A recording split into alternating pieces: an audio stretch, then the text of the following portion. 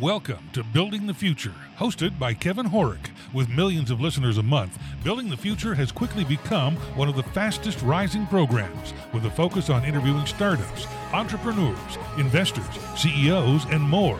The radio and TV show airs in 15 markets across the globe, including Silicon Valley.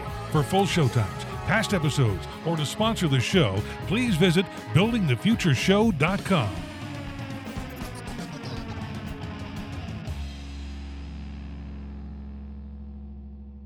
Today's show is brought to you by OnPay, the new standard in payroll. You can pay employees and contractors in minutes, automate your payroll taxes and filings, as well as provide health benefits and HR in all 50 states.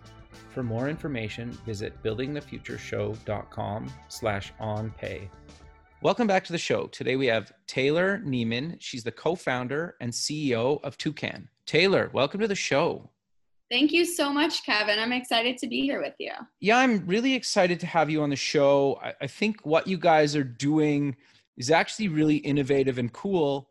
But maybe before we get into that, let's get to know you a little bit better and start off with where you grew up. Perfect. So I was born and raised in Hermosa Beach, California. Nice. A little beach town. Which was not too shabby of a place to grow up in general. I was on the beach every day after school playing volleyball. So I ended up becoming fairly good at the sport in general. And I ended up playing Division I volleyball in college and also went to the Junior Olympics for both indoor and outdoor beach volleyball. Very cool. That was probably an amazing experience. Loved it. And I'm also a little competitive in general because of it. That's good. That's good. So what did you take in university and why? So I went to school upstate New York at Cornell. Okay. I majored in the most general subjects you could, communication and business, because I had no idea what I wanted to do. I just wanted to learn a lot and have as many opportunities as possible. While I was there, every summer I would go down to the New York City to have internships. I did internships in fashion, worked at Vogue, GQ, Teen Vogue. I also worked inside our student-run restaurant and bar within Cornell, everything from a dishwasher to a manager, and loved hospitality and also fashion, but realized those industries weren't quite for me. Gotcha. Until I started learning a bit more about tech, and I just fell in love. Very cool. So walk us through your journey up until Toucan and coming up with the idea. Yes. So came back to Los Angeles after college, found myself within Headspace as a really early employee. Interesting. Really was a learning playground for me, as well as one of my co-founders who was there with me, Brandon Dietz, who's leading product for us. Cool. It was an amazing experience to scale that company and see all the growth, and also just as a place for a future CEO to pick up everything and really the scrappy generalist, learn everything, try different things out, and really have built my career off of scaling companies. So on the distribution side, how do we scale high growth tech companies without paid acquisition, which is now music to a lot of people's ears. But I knew I wanted to start something, and Toucan is the fourth company I've started, but it is the first one that is venture backed. So have a lot of failures under my belt, which is almost a rite of passage. No, that's good. I think I'm glad you said that, because so many people don't talk about that and just they're almost embarrassed by it. But I think in a lot of cases you learn more from what not to do or from failing than I think you do from being successful. Because I think a lot of people, if you're successful out of the gate, you think that you're the next time you do it, you're well, this is easy. But then you just hit that wall so much harder, and that failure is so much harder after you've had a success. Do you agree with that, or what's your thoughts around that? 100%. And what's interesting about failure is there's always something that you can learn from it. And I took those learnings, and each time I got better and better until this time it's okay, clearly dream co-founding team, which I learned from other experiences when I was a solo founder. Sure. And at one point I was non-technical. So I taught myself how to code to be dangerous enough to build any of my ideas and recruit way smarter people than me, like Sean, my other co-founder, and who's leading engineering for us. And took those learnings to be able to put Toucan, honestly, in the best position possible once we had come up with this idea.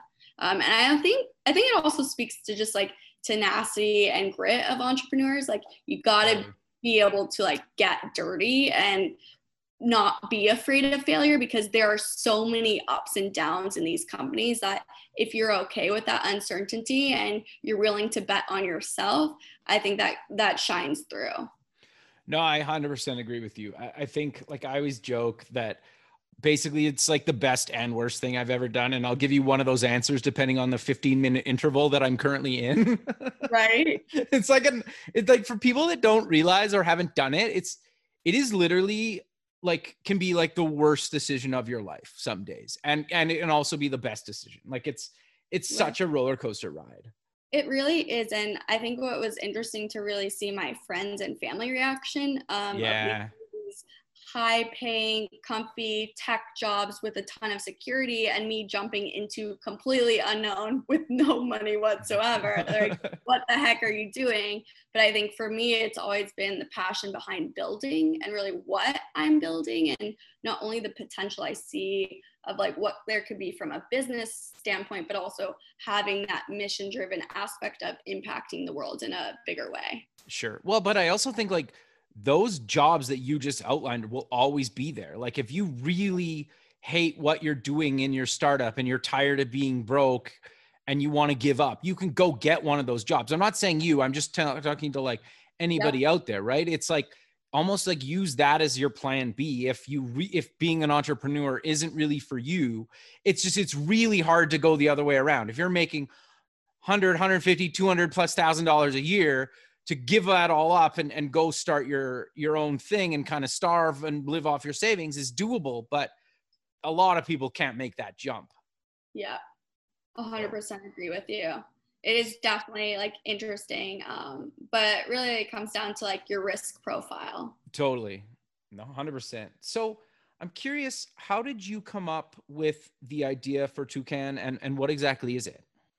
Yes. So I think if you look at the three of us co-founders and our backgrounds, we've worked in some of the best companies in LA tech, whether that's Headspace or Riot Games or Prey or Fair. And so we know all about the science of habit formation and really how hard it is to get anyone to do anything.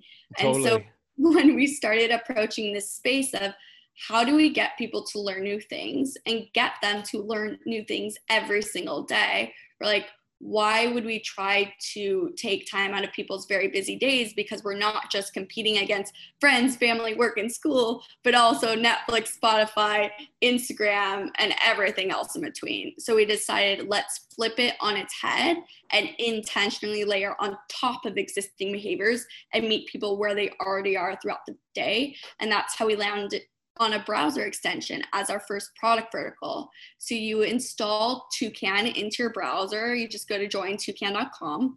And then as you're reading New York Times in the morning, binge watching Netflix, going down Wikipedia rabbit holes, we serve you up with micro moments of learning.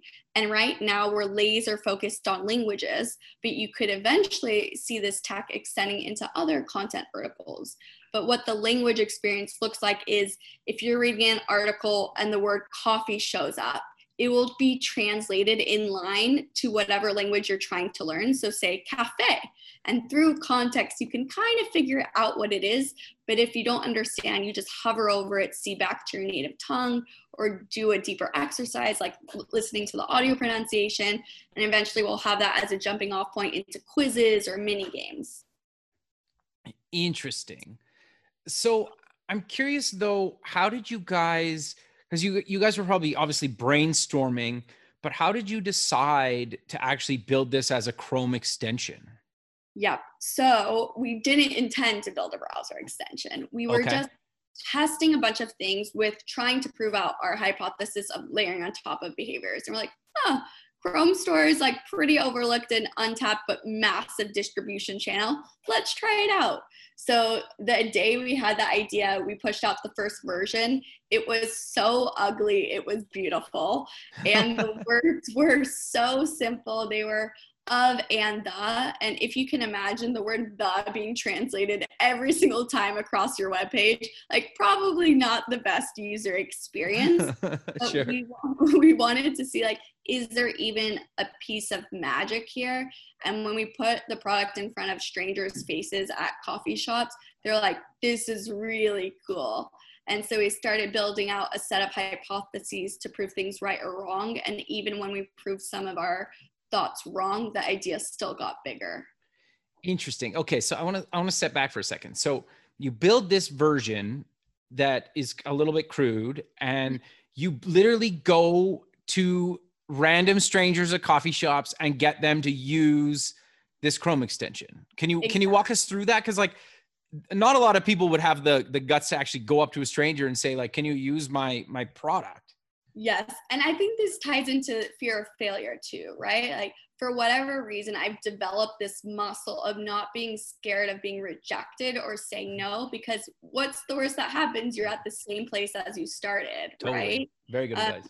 And I've done that my whole life, whether that's a job raise or even trying to negotiate at restaurants. I tell friends to do this, like ask for 10% off, like just to get that rejection muscle going, because Interesting. they say yes, which surprises people. But we wanted to get the product in front of people that didn't know us. Like I didn't show it to my family. I didn't show it to friends because I knew they would just say, this is amazing. Great job, everyone. But I wanted real advice to help us in that product iteration side. Interesting. No, I think it's actually a really good idea. And it's nice to hear somebody else do that. Like I've done it before, but so many kind of founders, I find they're like, well, I could never do that. It's like, well, why? Because it's like, what if they say no? It's like, who cares? Like move on to the next person. Like in a lot of cases, if you say like, hey, can you try my app and I'll buy you a coffee? Like you'd be surprised at how many people will do that if you just give them something small, or in a lot of cases, you don't even need to buy them anything. Right? Like people naturally want to help. It's just overcoming talking to that stranger, fear of rejection, because you are building this product. It's becoming your baby, and it's so natural and safe just to stay behind your computer if you are building a software product, but it's actually more helpful to go talk to potential end users. Totally. So you covered it quickly, but how has it evolved from that kind of first early version where you were at a coffee shop demoing it to what it is today and that people can try and use? Yeah, so it's evolved quite a lot. We now have 5 languages that we offer: English to Spanish, French, Portuguese, Italian, German. We're also in the midst of launching 3 new languages: Japanese, Korean, and Russian. And we're on this cadence to launch 3 new languages around every 6 weeks or so. Wow. What's interesting about the tech that we're building is it's becoming really smart. So if you think about words are extremely complicated.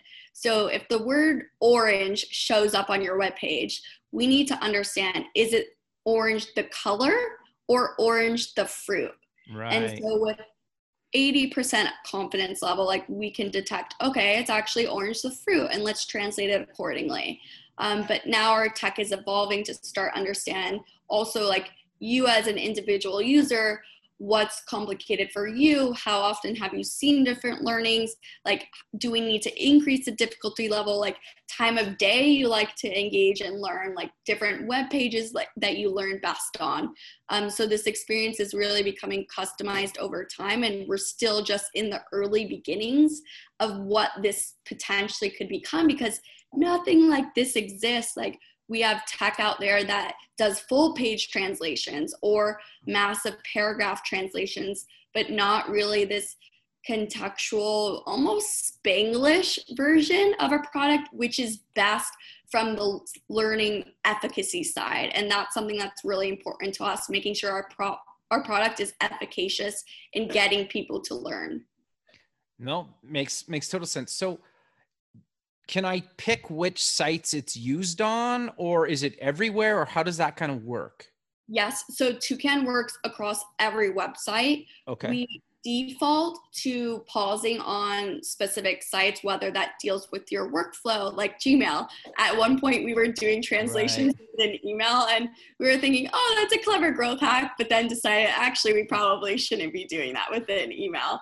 Having these little translations getting sent to one another. Sure. Also, banks, we automatically pause just from, not that Toucan doesn't do anything like weird, but just from user perception, we want to make sure that they feel comfortable like browsing with Toucan. And we're actually trying to become that gold standard on the privacy side of browser extensions in general. And so that's something we're really passionate about.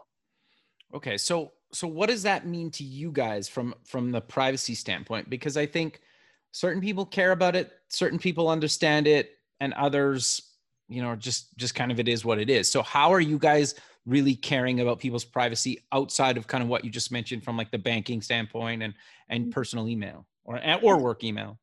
So for us, it's really communicating, like, what are we doing to be the best teacher? Okay. And then giving users the choice of like, okay, Toucan is scanning the page for vocabulary learning so that I can understand how I'm progressing, because we leverage a science-backed technique called spaced repetition. Like, yes, I want to let Toucan keep doing this thing that helps me with progression, or no, we don't want that. So we're building a privacy dashboard to allow users to have sight of what's happening, and then allowing them to have opt-in, opt-out controls over what is going on, which I think I've never seen anything that even shows that transparency side of things. And we've even already taken the step of, we TLDR'd our privacy policy. So if you go to jointoucan.com/privacy, we put everything in extremely plain language, so you know what we're doing before you even see any legal jargon. No, that makes a lot of sense. So you mentioned something early on. You bootstrapped some of your other startups, but you actually raised capital for this. What made you decide to raise capital for Toucan instead of maybe bootstrapping this yourself? Yes, so did attempt to raise capital for the third venture. Okay. It was just two of us co-founders at the time, me and Brandon. We pitched probably over 100 investors. Everyone tore apart the idea, but they loved us as a team. So I got to understand the venture capital world and started building relationships from there. For Toucan, we see like, this is a massive opportunity to do so much good in the world, that if we can pour gasoline on the fire and help us get to that vision quicker, like, we want to be able to do that. No, that makes a lot of sense. So walk us through, because you had those initial relationships with your third idea that you didn't end up building, you leveraged those connections to build a new product, which was Toucan. Is that correct? Am I hearing that right? Yes, and it was about 2 years later. So it was time in between for that to happen, but I think it emphasizes how much I've learned. Relationships are so important if you are looking to raise venture capital. And something I did fairly strategically when we started out with Toucan is, we weren't raising funding, but I met with every investor from pre-seed, seed to Series A to pitch them on our vision, because I knew once they saw us executing on everything that we were building, that would make that conversation easier down that line. Interesting. So at what point did you decide to raise money then? If you were just kind of pitching them because you knew it was coming down the road, but like, at what point did you say like, okay, we need to really raise money now? So for us, it was, we wanted to, and this was really early days, we wanted to have an MVP beta product that we felt good about, that we knew had potential and what the vision could be. Since we had 3 co-founders that are so complementary in skill set, we could have kept building for a really long time without capital. But for us, we wanted that extra firepower on the human engineering side. So we raised some initial capital because we had so much inbound interest. And I think it goes to speak to my co-founders, who are absolutely so talented and incredible. Like, there was this dream LA team starting to build something with a massive vision, started creating a lot of hype, which then allowed us to kick off those conversations. And then very strategically also booked all the meetings back to back to leverage the momentum. I was doing maybe 6 meetings a day. Wow. But closed that initial funding within 4 weeks with 3 term sheets. Wow. That's awesome. Congrats. That's actually really quick. Thank you. But it helps, right? Like you had all these relationships that so what you had, because if you said you close within 4 weeks, there was maybe a 2-year gap where you maybe talked to some of those investors. So like, it wasn't like you didn't just close it in 4 weeks, like you did, but you built those relationships over a few years prior. Is that fair to say? Exactly. And I think that's really important to highlight. Like these data points last a really long time. Right. And go to show, okay, who is this person? Okay, I'm meeting them the first time. What are they talking to me about? What are they showing they're like? And then, okay, now I'm seeing them again. Like, is it showing true the same? How have they progressed? What have they learned in the meantime, even though it's a completely different idea? No, I 100% agree. I think it's interesting because like you obviously didn't get investment the first time, but then they saw you change your idea and come back, and like just the types of people that you guys were as co-founders, right? To be able to kind of iterate and change and accept the fact that maybe your idea was ahead of its time, maybe it was good, bad, or other, it doesn't really matter. You moved on to something else. And like, I think investors can really see that you guys aren't willing to give up, right? Yeah, definitely, like the tenacity side. And again, this is the 4th time, 3 failures under my belt. I think like I would bet on myself any day, especially with the team we have around me, to have something come for fruition. And you honestly just feel it if you're within something that's working. And the other ventures like were other of my babies, but like didn't feel this way, and it just feels different. No, that's fair. That's fair to say. And you know that feeling when you're in it, but it's really hard to explain when you're not in it or you don't have it. Yeah, that's fair.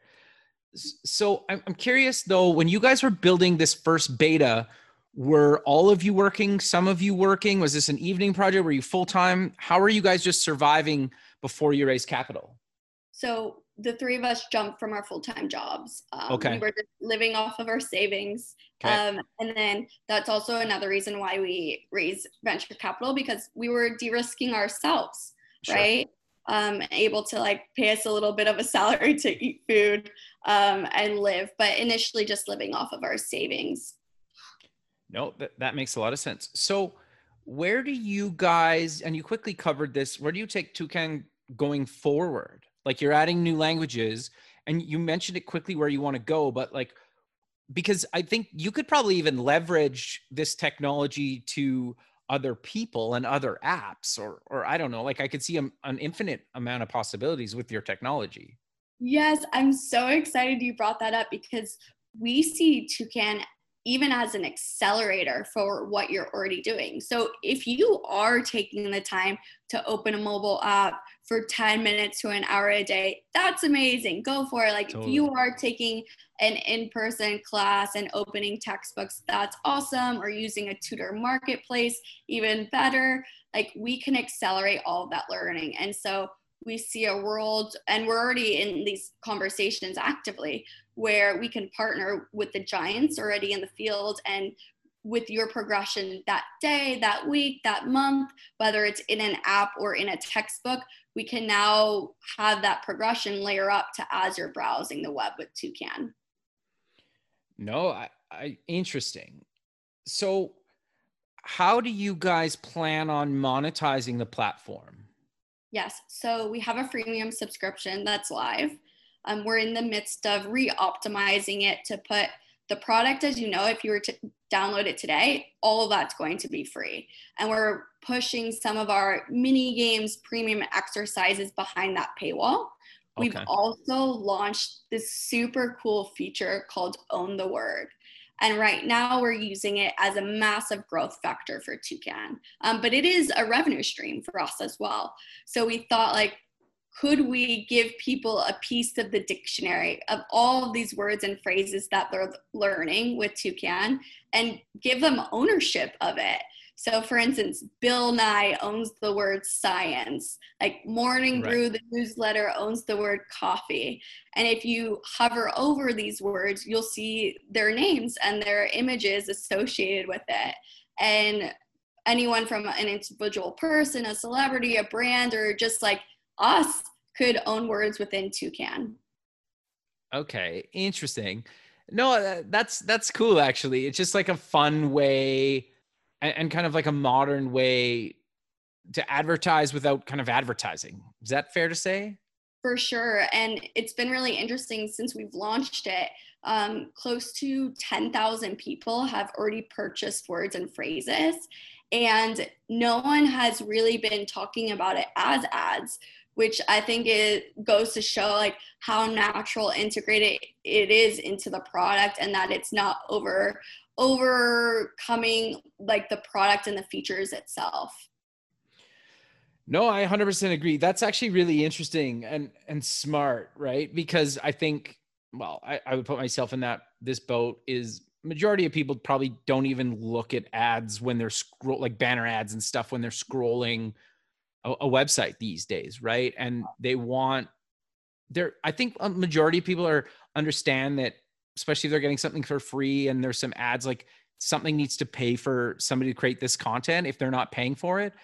But if it's like integrated into something where it doesn't feel like you're constantly selling it to me, I think people are way more accepting to that and almost not happy with it, but it's like totally fine, right? Because it's not this like weird pop-up that you got to like clothes or like, it feels like part of the product. And sure, it happens to be something, but it's related to the content and what I'm consuming. Is that fair to say?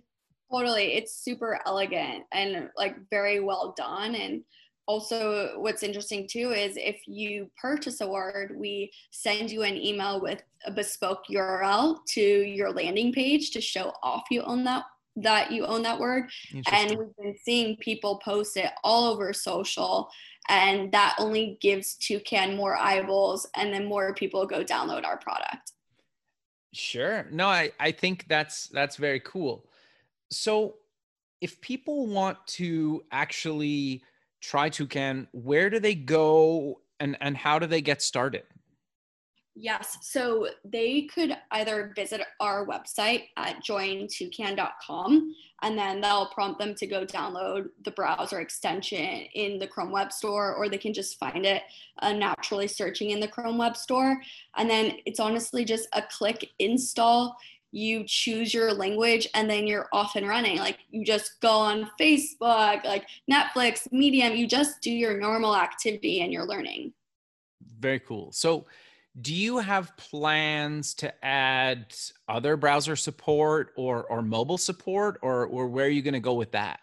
Yes, for sure. So our big like thesis with Toucan, right, is let's layer on top of existing behaviors. Right. And so for us, like that naturally extends, okay, let's dominate web. We're going to be launching Firefox and Safari coming very soon. Okay.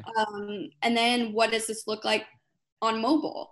And for us, we wouldn't necessarily build our own mobile app because that's asking people for their time, which is against our thesis. But what does Toucan instead look like layered on top of the most popular social apps, messaging apps, eventually like browser extensions on mobile too. And then future vision is even, what is Toucan for audio in a world where everyone's wearing AirPods walking around?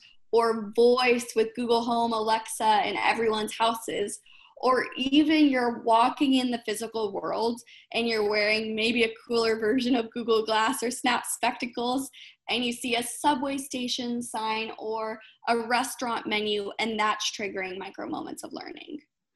No, I think that's a really good idea. And I even think just from your guys' side, like if you had like a keyboard for Android and iOS that people could just switch to, right? Yeah, that's interesting. And you're right. Like anytime you're in another country or where there's like two languages in a city or something. And like the stop sign has like the English version and then like say the French version. It's like, oh, it's like, I never took French in school, so I wouldn't know what that is. But like now that it's on a stop sign and I've seen it all the time, it's like, you know what that is. Right. So I think there's a lot of use cases, and you're right. Like there's a handful of probably some sort of spectacles that will have some sort of intelligence probably within the next few years. I know there already are some, but I think until like majority of people are wearing them or a lot of people are wearing them, like an Apple Watch type kind of thing, it's going to be an interesting space. So I'm curious, you've had a ton of experience working for companies. You've had some failures, you've had some successes. What advice do you give to people that are looking to start a company and just kind of go for it? Because in a lot of cases, it's very scary. Yeah. I mean, I think we've talked a lot today about failure in general and building up that rejection muscle. And so I think like asking for things that you don't necessarily think people will say yes for, starting to get that rejection level and be okay with like things staying the same or being told no. I think also on the product iteration side, like start so small and show it to people. Like don't wait till everything's so beautiful, perfect, because then you've already inputted so much of your time without getting real feedback from, and it may not even end up going anywhere. And I think you almost want to be embarrassed by what you're showing people. Yeah, I 100% agree. I think that's actually really good advice. Do you have any other advice around raising money for people? Because you obviously built these relationships for long periods of time, but do you have any other good advice for people looking to raise capital? Yes. So one thing we didn't talk about is how did I even get access to these investors, Sure. right? So what I did was I reached out to every founder I could get in front of. So I'm almost a professional stalker, but in the least creepy way possible. Like, Awesome. you can figure out everyone's email address, and it's pretty Sure. easy to just find that format. And then it's really tailoring that email to them. But I mean, the founders of Honey, talking to our old bosses from Headspace, Pray, people that have raised capital before, who then have their own investor networks, their own investors on their cap table, and really just asking them for advice, because that sometimes even turns into your first angel checks before you even have to talk to investors, and just asking them for warm intros and then setting up those meetings after that. I've done that over the years, and Ryan Hudson, one of the founders of Honey, I've known for the past 7 years, and I pitched him every single one of these ideas. He's always been so kind, generous with his time, but Toucan is the first one. He was like, Taylor, this is it, take my money. And he was one of our first checks in. No, that's awesome. And that, you're right. That's actually really good advice.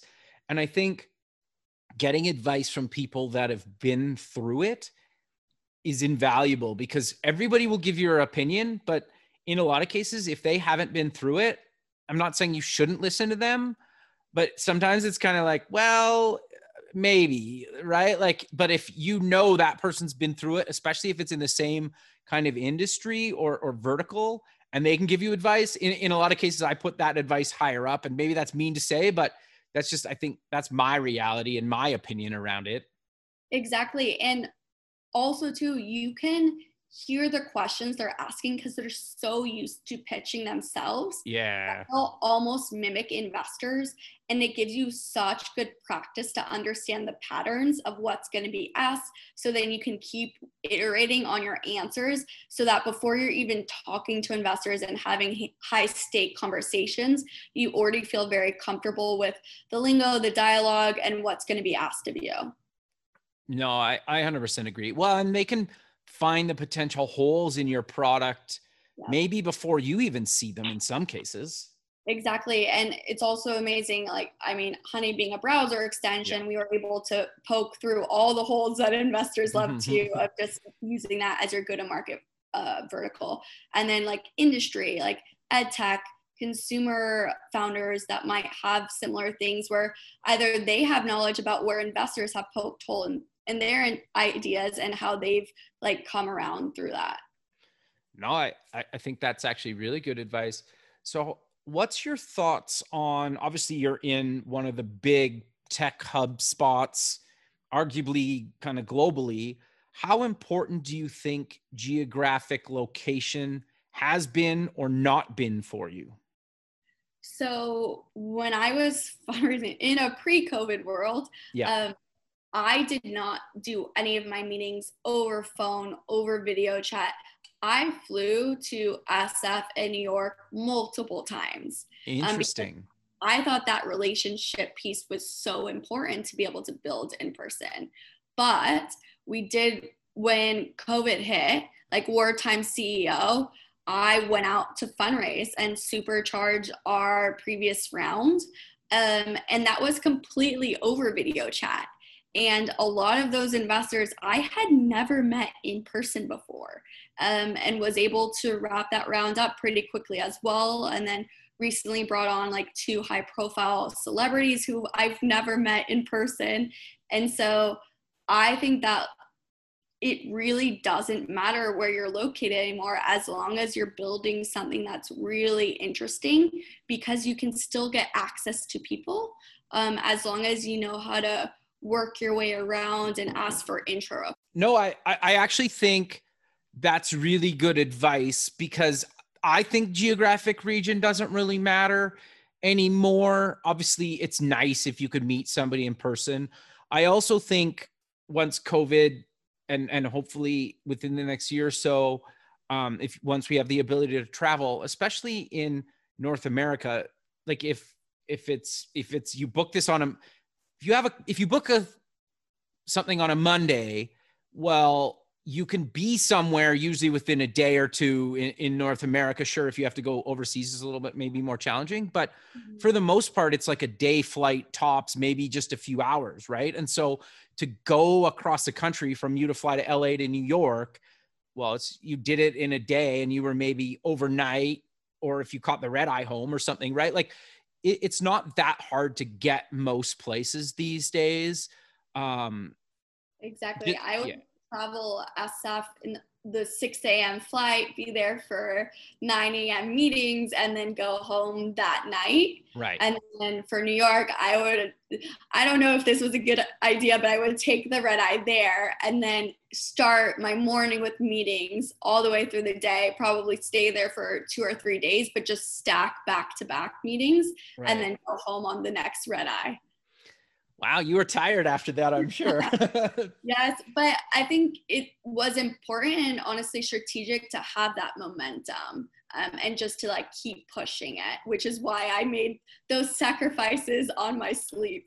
No, I think that's actually really good advice. And I'm curious if you use this or not, is if you're in New York for 2 or 3 days, I'm sure it came up in certain investor meetings, like, oh, how long you were in town for? Are you meeting with anybody else? He was like, well, I'm here for 2 or 3 days and I have X amount of meetings over those days with investors, right? Like, yeah. Did you use that?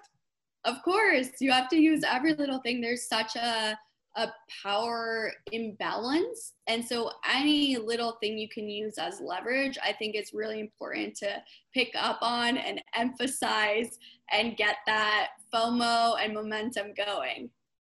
No, I think that's great, right? I was hoping you would say that, but I'm glad that you actually use that, because it's the truth. It's not like you're making something up, right? But I feel like so many people are almost like scared or embarrassed to tell about, maybe you don't even need to drop the companies. It's like, if you're not that comfortable, but you could say like, yes, I'm meeting with, X amount of people over the next couple of days. And if you can obviously drop some of those names, in some cases, it can really help, right? Or maybe the two of those investors are like, hey, I know that person, like maybe they'll do half and I do half or something like that. You never know where that's going to go.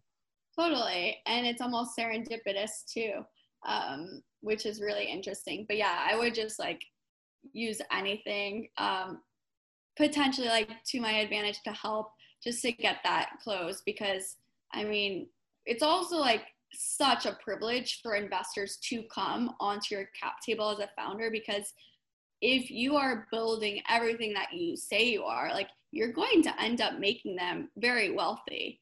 Yeah. So thinking of it in that perspective too, and just thinking of different ways you can feel, even if you like don't really feel that you have that leverage, almost fake it till you make it. Interesting. No, I 100% agree with you. So I'm curious though, you obviously have kind of gotten over the self-confidence hurdle and the fear of rejection hurdle. How do you actually go about working on these things and pushing yourselves out of these different comfort zones and trying these new things? Because I think for a lot of people, it's really, really hard. Yeah, well, so I'm still rejected every single day and being told no. So I'm still very much flexing that muscle. I think one thing you don't really realize as a founder going to fundraising is how much rejection there is. And the earlier you are, the harder it really is to hear, because, and especially how I stack my meetings is, you're in one meeting, people are telling you this is the most terrible idea they've ever had, you're going to fail miserably.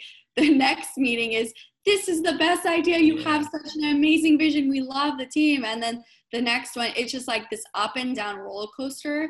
And I think being able to not even like the rejection side overcoming, but almost staying steady and taking each meeting from ground zero and still being that excited about what you're building, because you never know what where the meeting is going, and you can't let the previous ones affect that one that you are in the present moment with. No, I think that's really good advice, but we're kind of coming to the end of the show. So how about we close with mentioning quickly what, again, Toucan is and where people can get more information and try it out?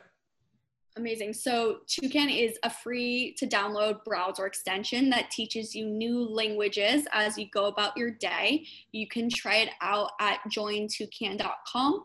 If you have any feedback at all, I'd love to hear it. My email is taylor.nieman, Nieman, @jointoucan.com, or tweet at us. We're all over social. And thank you so much, Kevin, for having me on this. Like, love chatting with you today. Perfect. I really appreciate you taking the time out of your day to be on the show, and I look forward to keeping in touch with you, and have a good rest of your day. Thank you so much. Thank you. Okay, bye. Thanks for listening. Please visit our website at buildingthefutureshow.com to join the free community, sign up for our newsletter, or to sponsor the show. The music is done by Electric Mantra. You can check him out at electricmantra.com, and keep building the future.